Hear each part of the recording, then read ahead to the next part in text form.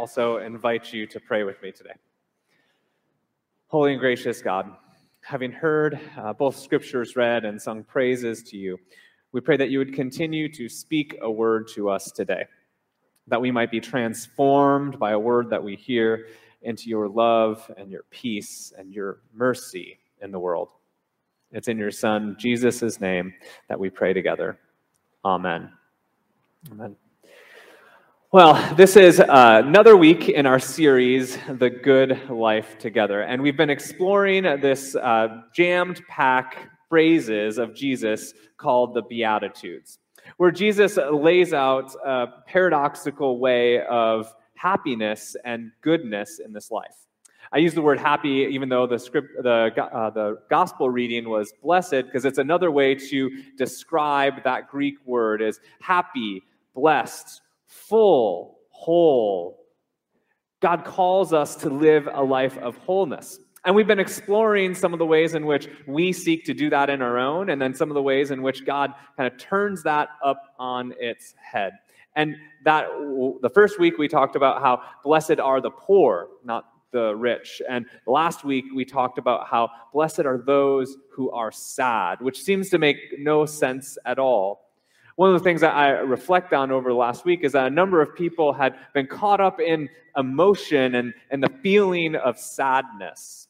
And as they were telling me about the description of the feelings that they had, both in the sermon, but then also later on in the music that we had done, it was a sadness that didn't end in defeat.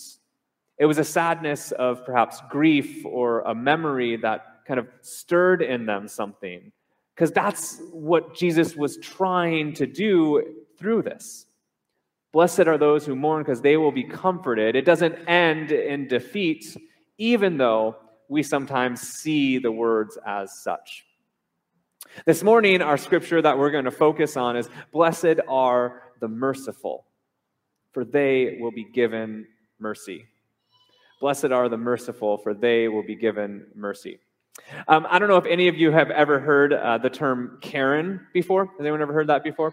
So it showed up in my feed the other day, because my feed is like Instagram and like a reel, but it was really, really funny. Karen is a term that's given to people just in general that all they can do is grouch at other people. And it was filmed as like a documentary for like, an animal, like National Geographic. And it goes, like some fancy name like Grumpy Savinicus goes up against minimum wages.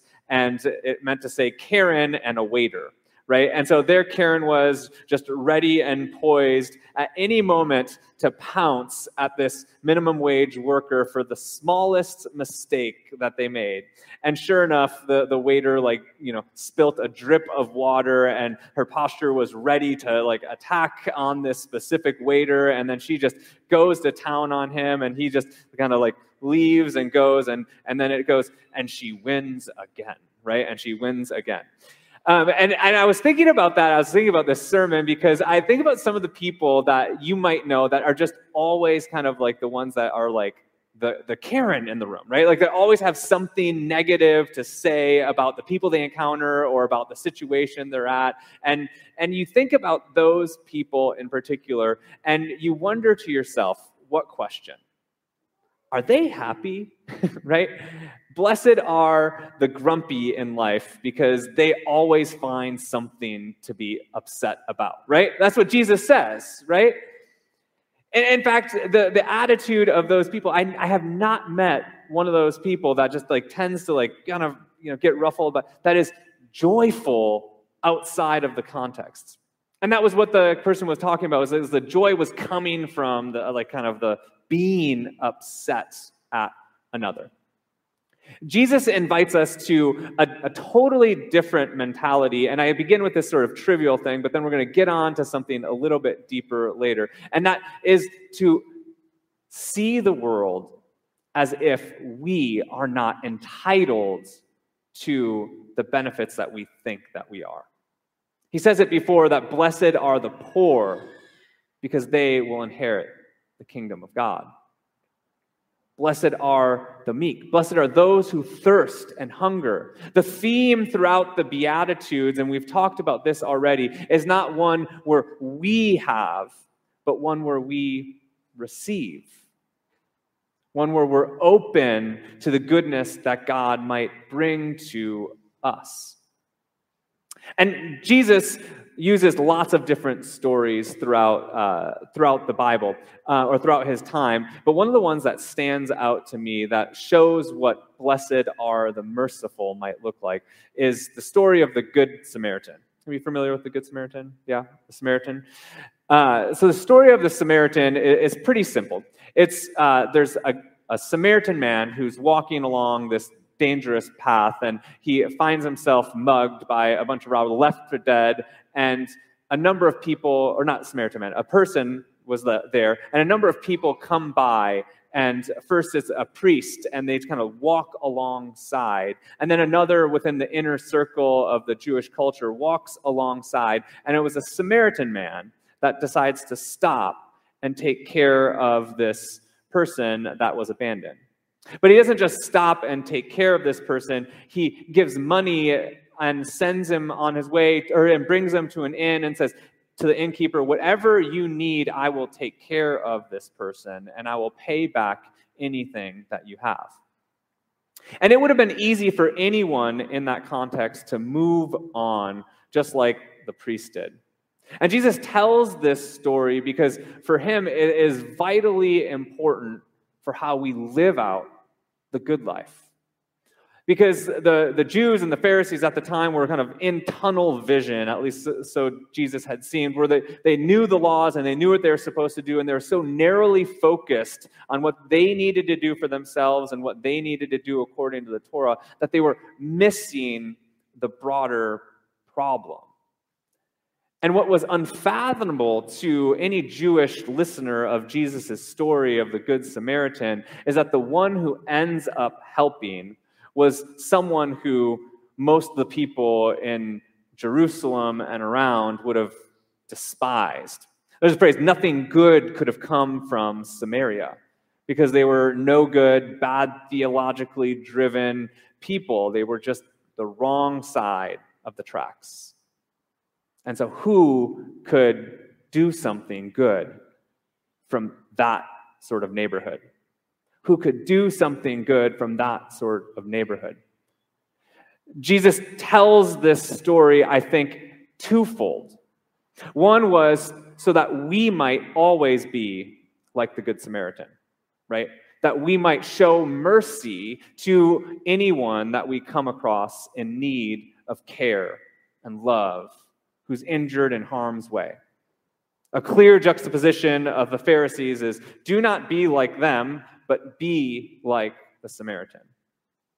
But the other component, in fact, the deeper one that many of us kind of gloss over sometimes, is the racial dynamic at work within the Good Samaritan.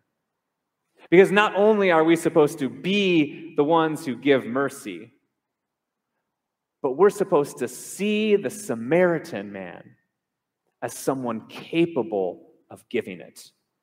As someone capable of giving it. And friends, I think that the second part of that is the harder part. The second part of that is the harder part because we are so ingrained within our sort of logic to judge people, aren't we, sometimes? You know, we joke about the Karens are grumpy and they have the attitude, but we too can, throw up the levels of judgment based on, the person who rides me behind me with the lifted truck. They must be I don't know what your phrase is going to be, but you have in your mind who you normally think of when they do that to you. It drives you bonkers, and you can't believe that those people do that. Or perhaps when you're on an airplane and the person next to you, the same one that is always booked in the seat next to you does the thing that drives you nuts the most, right? Whether it's, the loud chewing of the food, like while you're trying to focus, or maybe it's I got to go to the bathroom, right? And you decided that you were going to choose the aisle seat that one time so you could kind of have space. Every time that person And then when you get on the new flight, the person you know is going to be right next to you yet again. And you've judged them before they sat down because you just knew that that's fate for you. We, friends, have that tendency, don't we? To see others and their actions and to put them sort of in their boxes accordingly. We do it, and it's almost like a natural way of being human, it seems. But Jesus seems to try to challenge that every step of the way. And not just Jesus, but the Apostle Paul in Ephesians tries to do the same. See, because when we see through the lens of Jesus, we don't see others according to our expectations for them. When we see through the lens of Jesus, we see someone who is now made righteous in God's eyes, made good, worthy of mercy and forgiveness and grace. Jesus and the Apostle Paul invite us to see one another in those eyes. One of the classes I had to take while I was at Duke Divinity School, which is where I did my graduate work, was Black Intellectuals class.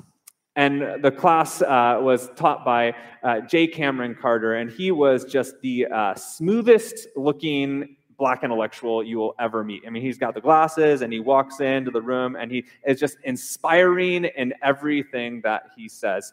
But one of the things that he does more than anything is challenge the students to see ways in which we live into problematic theology.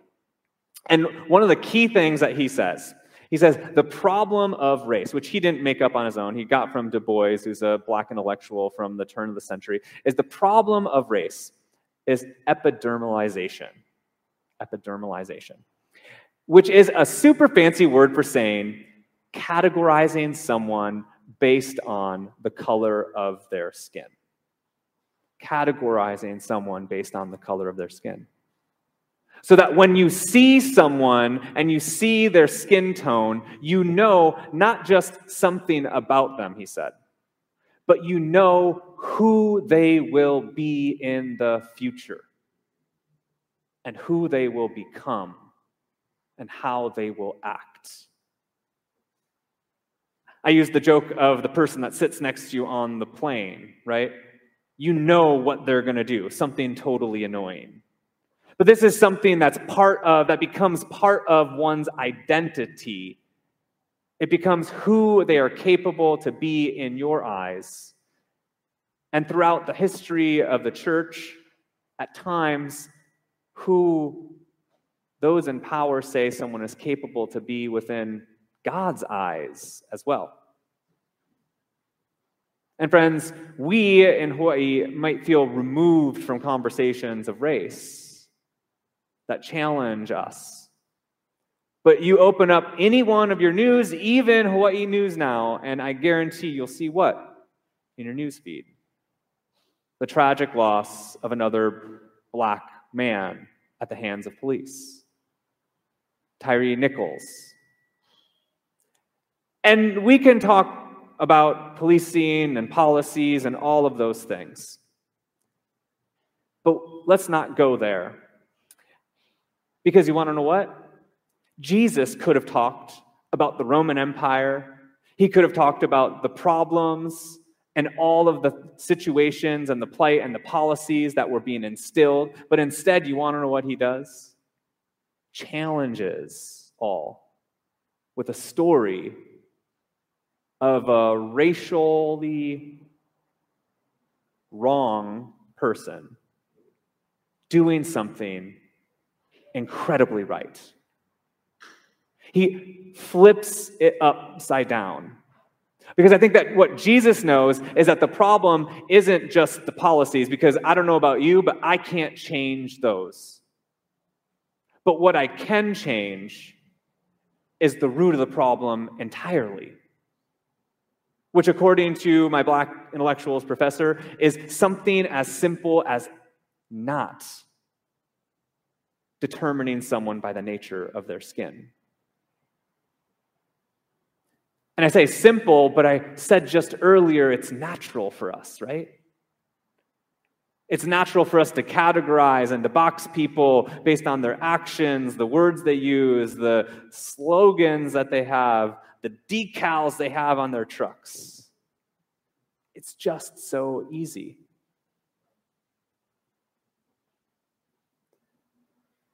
But the Apostle Paul knows something about how we interact with one another. And for us to live into a unity together, it's to live into a unity where we're covered in the grace of Christ. That by the blood of Christ, he says, we are reconciled, and all that which was hostile towards one another is now capable of being one body together. Because we no longer need to see people according to whatever sins they have committed or might commit or see in the future. And it's not even just the sins, it's the actions, the sort of the wrongness, the not living according to the way we see it, or as the Jews would say, the law. That doesn't matter because God has done the work for us. And that now we are capable of seeing one another not as threats, annoyances, problems, but as unique gifts bearing the image of God because they have been made new already. So whatever that trigger is for you, whether it's the language and the music they're listening to, whether it's the actions that they have, so to speak, the trigger in you to judge a person based on those ought to not be a trigger anymore, but an opportunity for you to see the image of God differently, in a new way, in a unique way. I've told the story of when I went to North Carolina to be a counselor at a camp over the summer at Windy Gap. It was a Young Life camp. And I just happened to be from a small town in Minnesota that is mostly all white. And I then went to the camp, and it just happened to be Urban Month, which was a better way to say to mostly Black Month, because it was in the South. And so all the people from Montgomery and other places from the inner city would come to the camp. And so there I was, and I was used to always being the white kid in camp, or just being this, because I was being all similar faces. But when I went there, I was a handful of white people amongst the sea of Black faces. And one of the things that I had learned there, I could not understand why some of the Black Christian friends could use the language that they did. Because they were serving alongside. One of the things that Young Life does is it hopes to introduce people to the gospel, right? You introduce people to the gospel, and then you start your journey of faith, and then you go on to continue that faith. And so there I was with others that were, there to inspire others. We'd already been converted or, believed in Jesus and been on this path. But the language that my fellow Christians were using that happened to be Black was unacceptable to me.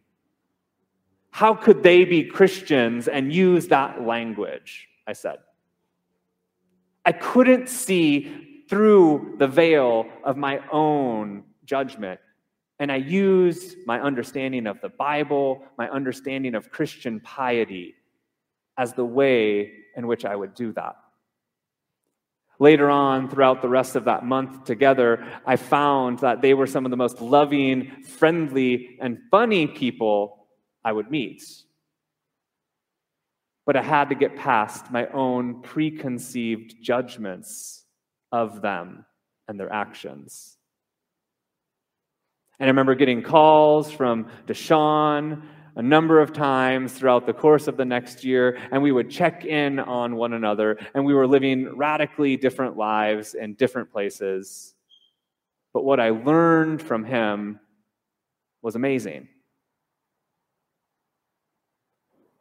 I wonder what it would be like if we dropped the veil of judgment. And next time we're tempted to criticize and to judge, we might offer mercy instead.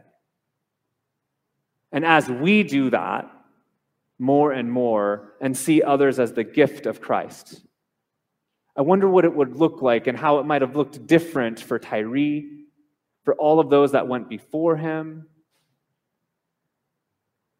if they would not be seen as a threat based on the color of their skin. It's simple, but it's a massive problem. And the change begins with us. To see Christ in one another. For blessed are the merciful, for they will be given mercy, Jesus says. Let us offer mercy. Let us let the love of God come into us to take away even those silly, preconceived notions.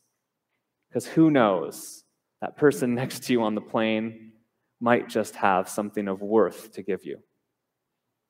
I invite you to pray with me. Holy and gracious God, we thank you for challenging us. It would have been so much easier had you been the Messiah that just overthrew the Roman Empire and fixed all of our problems.